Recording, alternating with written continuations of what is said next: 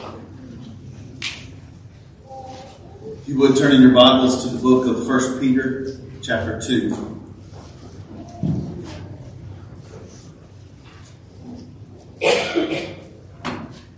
I said Wednesday night, and the same holds true today.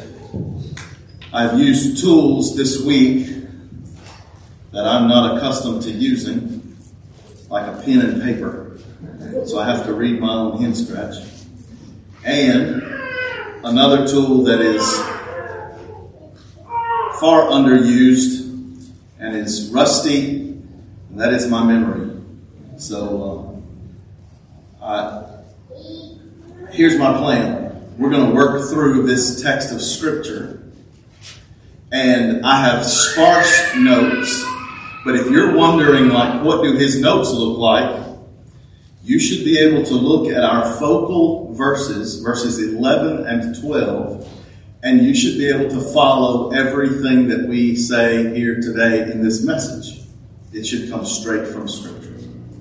We're going to read, because it has been a few weeks. I have been out, and I appreciate your patience, but what a blessing it is to have had men faithful to God's Word to stand and open the Word to us in my absence. I'm thankful for that, and I know you are too, but it is good to be back here. But it's been a while since we've been in 1 Peter, so I want to remind us where we've been.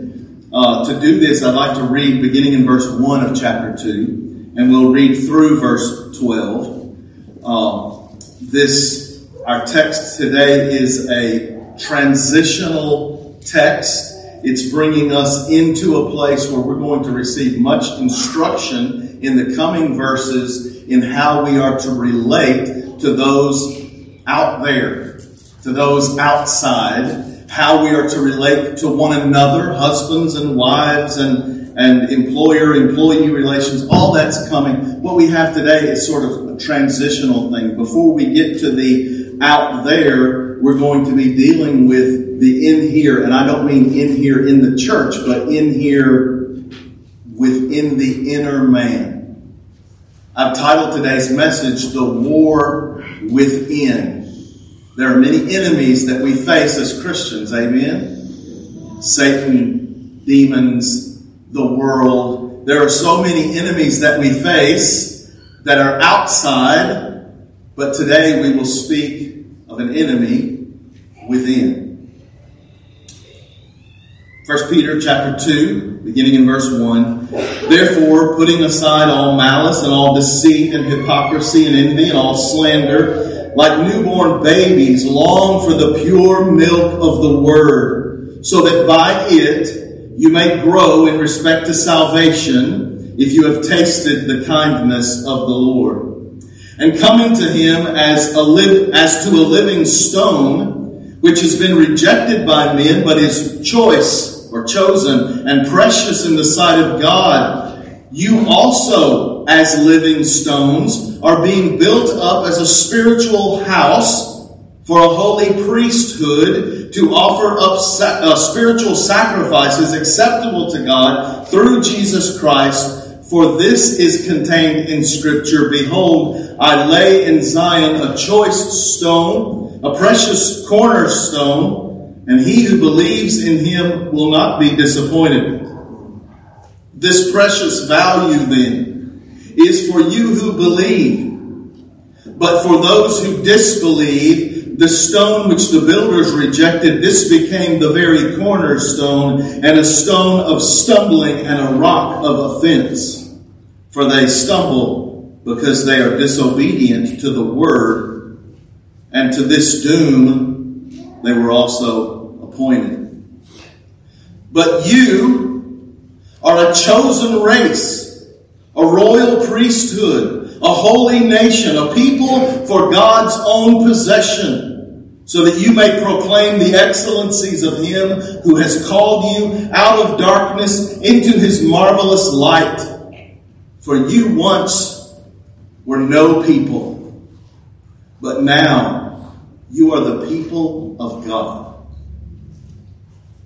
You had not received mercy, or you were not loved, but now You are loved. You have received mercy. In our text for today, beloved, I urge you, as aliens and strangers, to abstain from the fleshly lusts which wage war against the soul. Keep your behavior excellent among the Gentiles, so that in the thing in which they slander you as evildoers, they may, because of your good deeds, as they observe them, glorify God in the day of visitation. Heavenly Father, we ask again your blessing on your word. God, we pray that you would work in us corrective discipline to remove false notions from our minds, and that you would work in us discipline to build up truth. Truth upon truth, faith upon faith. God, we pray this morning that we would hear the voice of Christ as the word is preached. Hide this preacher behind the cross of Calvary. We ask this in Christ Jesus' precious name and for your kingdom's sake. Amen.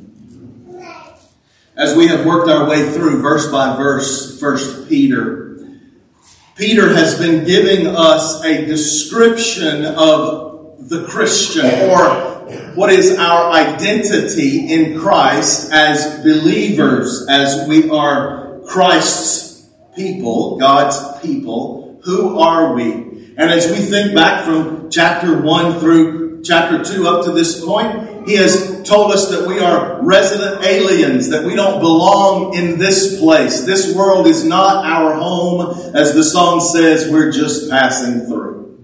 We are pilgrims. We are born again. We are elect of God, chosen of God. We are children of our Heavenly Father, purchased, bought with the precious blood of Christ. Born of the imperishable, enduring seed of the Word. All these things Peter has been teaching us and telling us who we are. We are, as we have just read, living stones, identifying with the living stone, Christ Jesus. We are being built into a spiritual house. We are a holy priesthood. We are a chosen race, a royal priesthood, a holy nation. A people for God's own possession. And we, who were no people, drawing from that Hosea text, we who were no people are now God's people. We who had not received mercy, we who were not loved, are loved of God. Some people have said, well, that's arrogant. Doesn't that just puff you up to say you are the chosen ones, you are loved of God? Listen, this has nothing to do with us and who we are. Because we were, when we were no people and when we were unloved, we were unlovable. This has everything to do with God and His character and His grace and His covenant to redeem an unworthy, wretched people. So there's no room for pride. This is who we are as Peter has presented it. And in the coming verses, as I mentioned, Peter will give us instruction on how we are to be in the world. But before we consider the out there, we consider in verses 11 and 12 how to be in the inner man. This is instruction for the inner man. He begins in verse 11, Beloved, I beseech you, or I urge you, beloved. He comes not with command, though he could command. He comes with urging, with beseeching. He comes with tenderness. Some have said, well, Peter comes here with tenderness because you can't command these things. You can't command things of the heart. Well, read the scripture and we find that you can't, that we may not be able to command things of the heart, but God frequently commands things of the heart. Remember this from the top 10. Love the Lord your God with all your heart, soul, mind, strength. We are commanded things of the heart. So the command could be here, and what is urged here is elsewhere commanded. But Peter comes with a tenderness here, and he speaks, beloved. I'm sure that Peter's love toward the saints was evident, and it's evident in his writing. But we are more than beloved of Peter. We are beloved of God. He comes and says, I urge you as strangers and aliens, or I urge you as pilgrims. Strangers. Nobody wants to be a stranger. Stranger, you don't fit in. I've thought about, as we've been here, meeting here for about 14 years, and over these years we've had people come in, and I've thought about, in studying this text, the foreign students we had come. I thought about our brother that was so close to us and who came from Lebanon, and he. Man, what a blessing, what a privilege it was to have him and to count him even today as a friend. But I will tell you something. He didn't fit in. It was taking him to the ATM was an event. It was he would come back from the ATM and say, I love America. Because the thing that you and I see as just commonplace was just out of this world. He didn't fit in. Christians, we in this world are strangers, resident aliens. We're here for a time, but this world is not where our citizenship is. We are citizens of another country, of another place, a place made by God's hand. All that He has presented, all that Peter has presented for us here by the inspiration of the Holy Spirit for our identity is wrapped up in these words. I urge you as strangers and aliens. Everything that we've talked about and who you are in Christ comes to bear at this point. All of that, remember all of that, and we come to this place. Abstain fleshly lusts. Abstain fleshly lusts. Lusts are desires, appetites. We think of lust, when we hear that word immediately there's a negative connotation, and most of the time that's right. But just on its face, the word lust is really just a desire. And not all desires are sinful. Not all things that we have an appetite for or are sinful. But here we have this qualifier, fleshly lusts. These are specific or particular kinds of appetites, particular kinds of desires that are called fleshly. Fleshly is here to be contrasted with the spiritual man. Fleshly, to be part of the old man. Fleshly, sinful, evil. And how many of us would agree, yes, we should really cut down on fleshly lusts. We should really curb fleshly lusts. But that's not what's here. Abstain. Abstinence. How much is too much? Any is too much. Abstain fleshly lusts. Why? They wage war against the soul.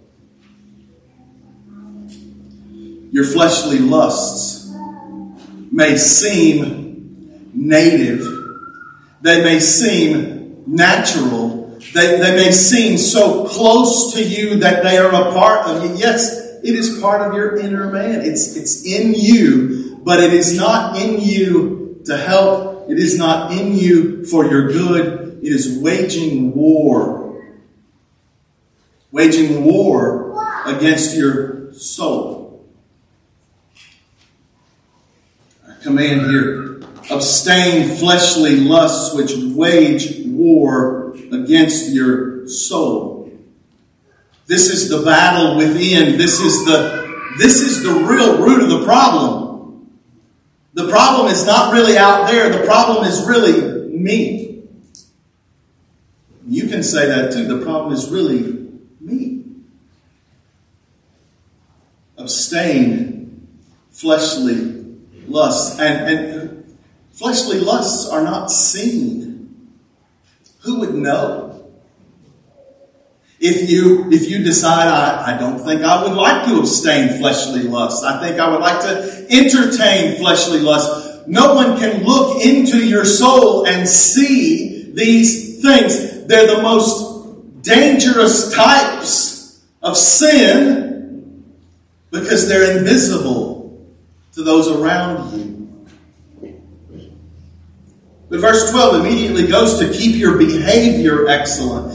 Verse 12 speaks of our behavior. And behaviors are seen. Behaviors are visible.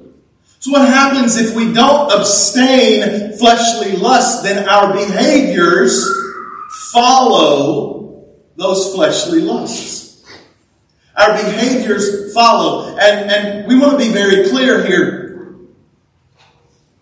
Having a desire initially is not necessarily sinful. Having a desire, as a matter of fact, most of the things that are the worst fleshly lust items, if we were to list them, would be things that in the right context, in the right confines, in the biblical place, these things are good. Think about when we say fleshly lusts. Maybe eating and drinking comes to your mind. Eating and drinking. And eating and drinking, we would have to say, is an appetite. It's a lust. It's a desire. But eating and drinking, and to have that desire, is no sin. The sin comes with those fleshly lusts, when we entertain those fleshly lusts, and then that turns to behavior that is sinful.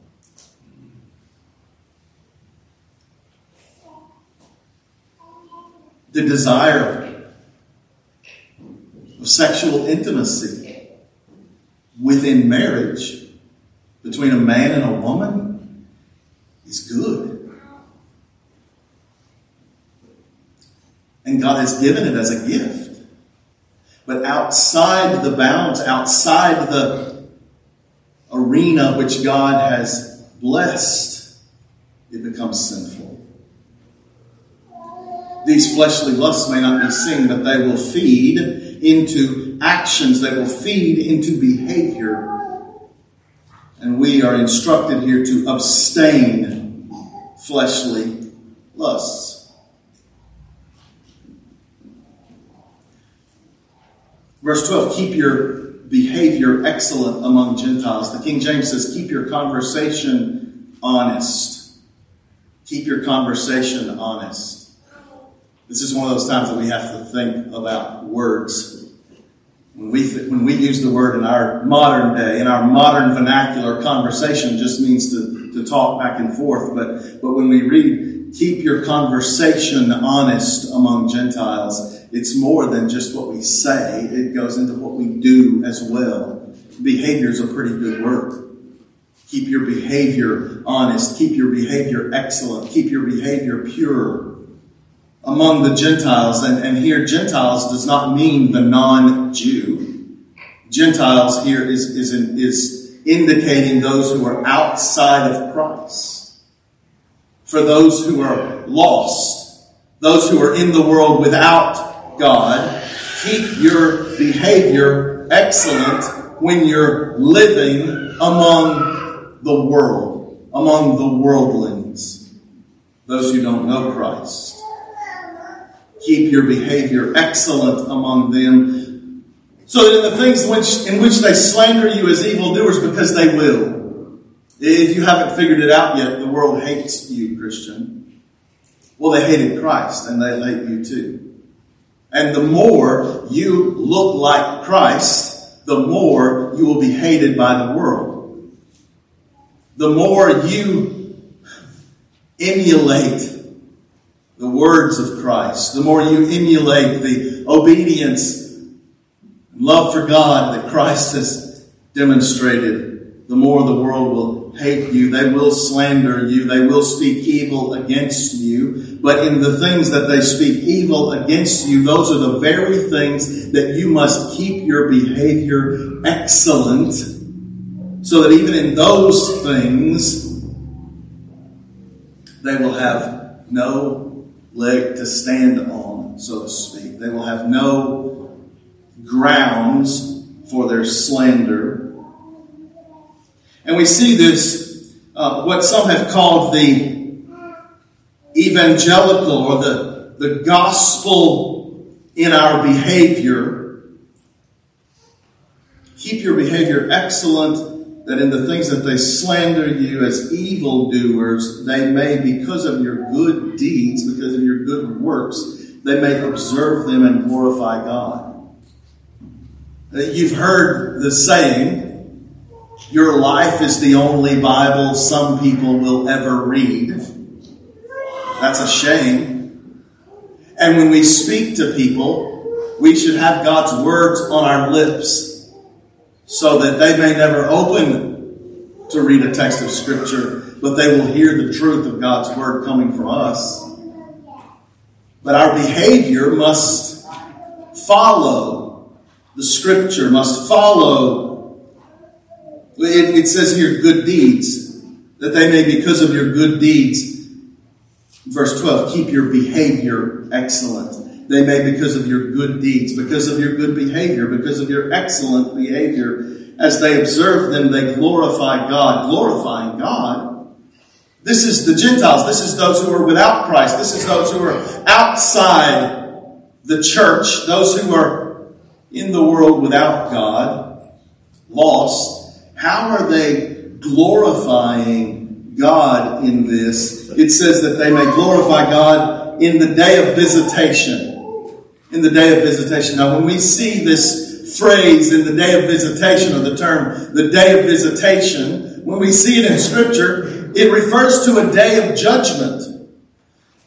It refers to a day of judgment, and not always the final judgment, but it's believed here that this is referring to the final judgment. And in the final judgment, these Gentiles, these who were without Christ, because you have lived with excellent behavior and obedience to Christ, they have observed. And in the day of visitation, in the final judgment, they are glorifying God. The whole idea here is that they have become believers in Christ. Partly due to your excellent behavior, which started in the inner man, abstaining from fleshly lusts. Now, no one will be saved, no one will come to Christ simply because of an example. No one will come to Christ because they see our lives as we live them in obedience. Even if we were to live most excellent, the Word and the Spirit are necessary for the conversion of a sinner. The Word and the Spirit. But God uses circumstances of life, and God uses the example and the witness of believers to bring people to that place where they can hear the Word and the Spirit. So Christians, this is the instruction. Abstain fleshly lusts. Because fleshly lusts wage war we are at war. I mean, that's how it works, isn't it? When someone declares war on you, you are at war. I don't want to be at war. Well, you're at war. There's two ways this goes. You fight because you're at war. You defend the fortress. You defend the city. You defend, or you surrender. When you surrender, you say to the enemy, here are my weapons. I lay them down. Come in and take what I have as your own. Take up residence in my place. I mean, that's how war goes. You either engage, you fight the battle, or you lose. Now, Christians, those who are in Christ, there's no question. There's no question about the victory and where does the victory go. Christ has won the ultimate victory already through his life and death, demonstrated by his resurrection. He's already won the victory. But he has given this for us, for our good, for our sanctification, that we wage war, that we fight this battle, that we daily put on the armor, that we daily take up the sword, which is the word of God, that we daily take up prayer. He has given this to us that we wage war. So how should we go about this? How are we, Christians, to abstain fleshly lusts? I have here 4 statements as to how a Christian should wage war against fleshly lusts and thereby keep our behavior excellent. We should wage war with humble prayer. We should wage war with hateful thinking. We're going to come back. We should wage war with honest action. And we should wage war with helpful participation. We'll try to work through these quickly. We should wage war with humble prayer. As I've already mentioned, Christ is our victory. He is our victory. He is the victor. You and I, Christians, we have no hope to come against Satan. Satan is more powerful than we. But greater is he who is in me than he who is in the world. Christ is our champion. So when we are to wage war, when we come against fleshly lust, we come first with humble prayer, the knee bowed before God, because there is help and there is hope for those who rely on God. Isaiah 41 says, I am with you. Be not dismayed, for I am your God. I will strengthen you. I will uphold you by my righteous right hand. He is our strength. He is our champion. He is our warrior. Psalm 18:2, the Lord is my rock, my deliverer, my shield. He is my stronghold. We wage war against fleshly lusts, beginning with humble prayer. Now, as preachers often do, I had to have something that started with H. So we wage war with hateful thinking. Humble prayer, hateful thinking. It's not that it doesn't fit. It fits. Hateful thinking, that may seem so odd to you. Aren't Christians supposed to not hate anything? I present to you that we cannot love unless we hate. Who can say, I love babies, without saying, I hate abortion? Who can say, I love my wife and my children, without saying, I hate the ones who would be enemies, those who would harm my wife and children? How do we love without hate? And we, Christians, must hate. How else are we to respond to to fleshly lusts which will become sinful. How are we to respond to sin? I wrote this, not with nice. We don't respond to sin with nice. We're not to be polite. We don't negotiate. Well, we just allow a little bit of sin. A little sin will grab you by the toe, one theologian said, and pull you into the lake, and you will find the lake is a bottomless pit that will lead you to hell. We do not negotiate. We do not play nice with sin. There is no politeness. How often, Christians, are we more concerned with hurting the feelings of someone else? Well, I'm going to go. I'm going to go. I don't agree with what they're going to drink to excess. They're going to go to the strip club. They're going to do this. I don't want to hurt their feelings. I don't want to seem rude. Christian, be rude if that's what it takes. Don't be nice to sin. Often we are too nice. We do things like rewarding ourselves. I've abstained fleshly lusts. I've lived with righteousness, and I've put away the things of the flesh. So I'm going to reward myself with a little evil.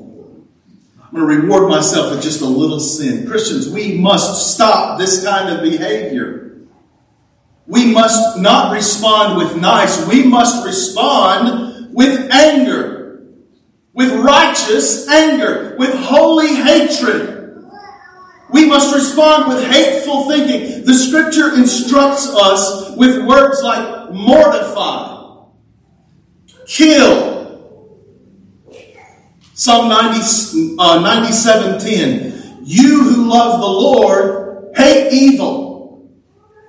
See, how do you say I love the Lord and you say I don't hate sin? If you're going to love the Lord, you must hate sin. Romans 12:9. Abhor what is evil. Proverbs 8:13, fear of the Lord is hatred of evil. The fear of the Lord is hatred of evil. Romans 8:13, and then repeated in Colossians 3:5, words like kill sin, mortify, put away.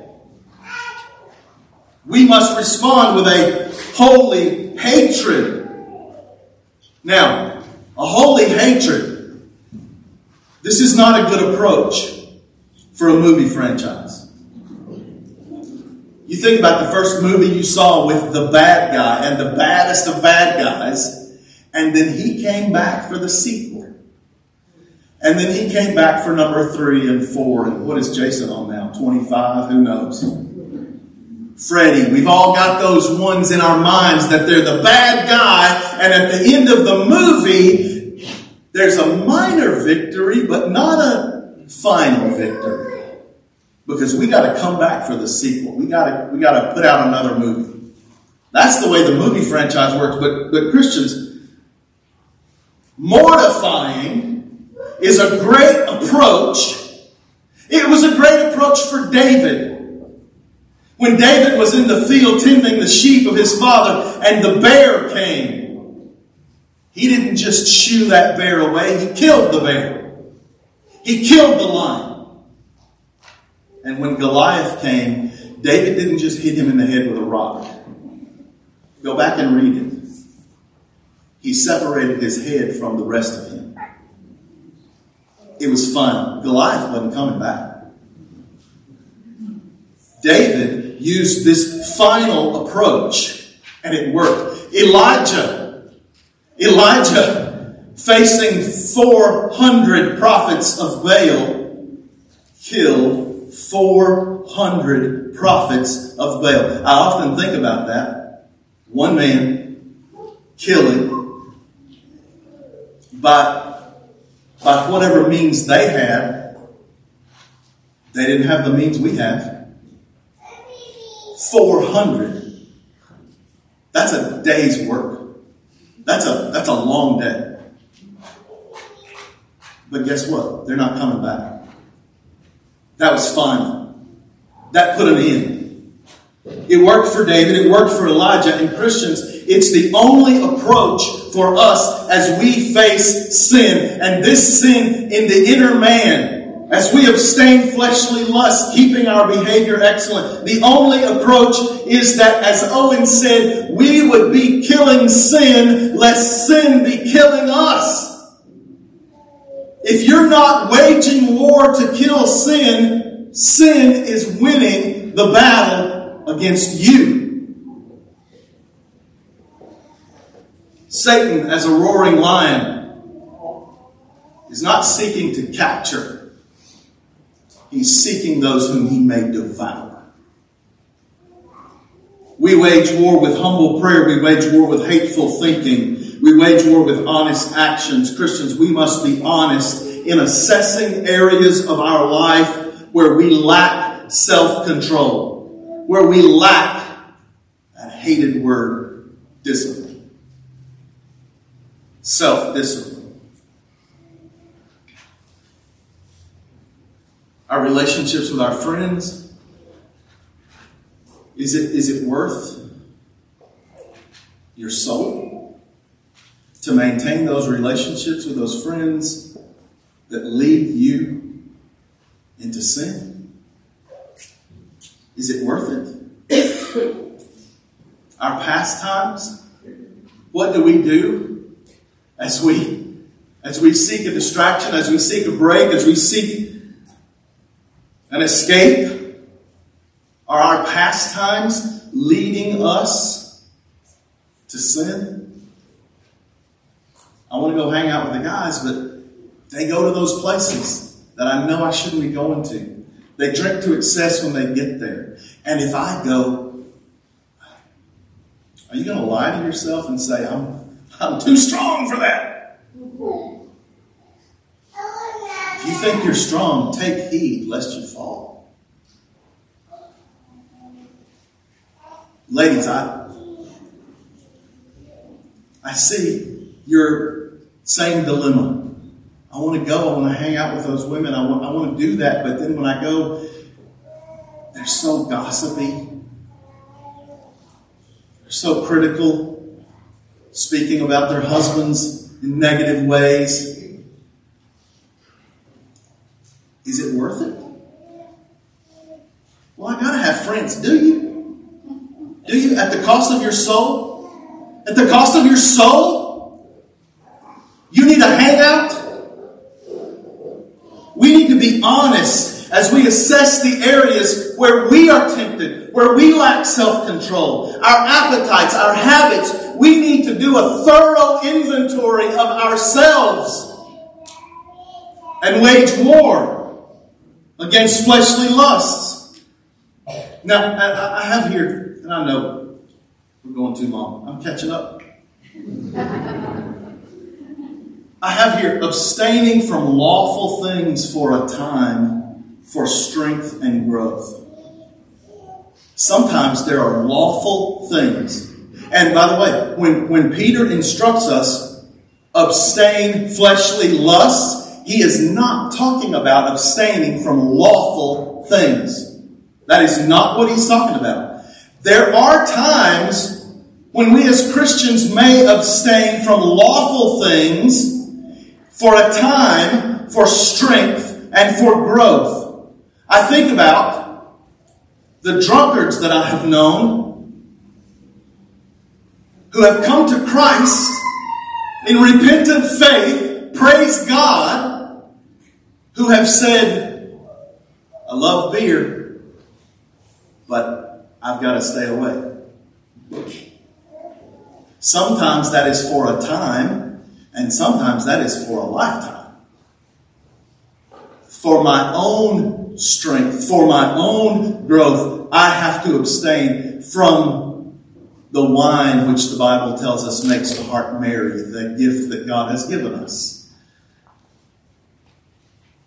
But sometimes we have to abstain from lawful things for growth and for strength. And Christians, we have to be sensitive to brothers and sisters who are in that place, who are weaker. And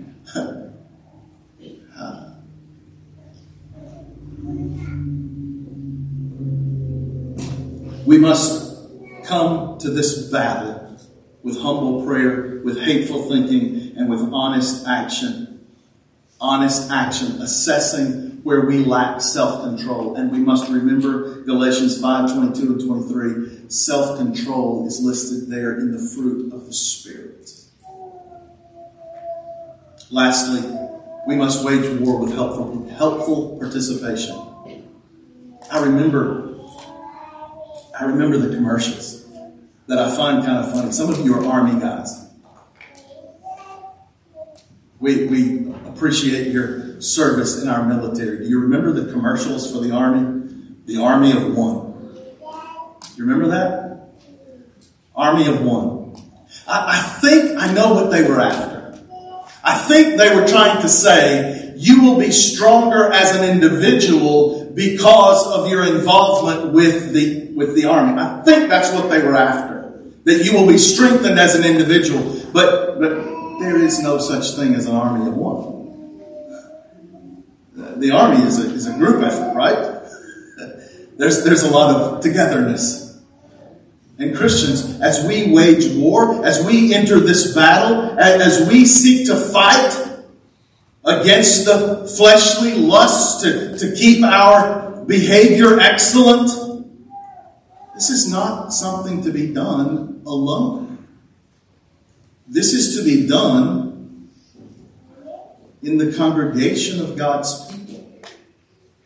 This is to be done in the fellowship of the church. That we might help one another, that we might strengthen one another, that we might do the one another's of Scripture, bearing one another's burdens, confessing our sins one to another, encouraging one another in righteousness, stirring one another up to love and good deeds. We don't wage this war alone. We wage this war with humble prayer, with hateful thinking, with honest action, and with helpful participation in the body of Christ.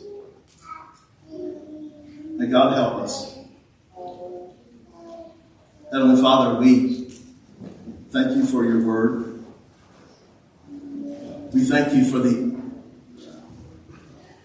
straightforward honesty of it.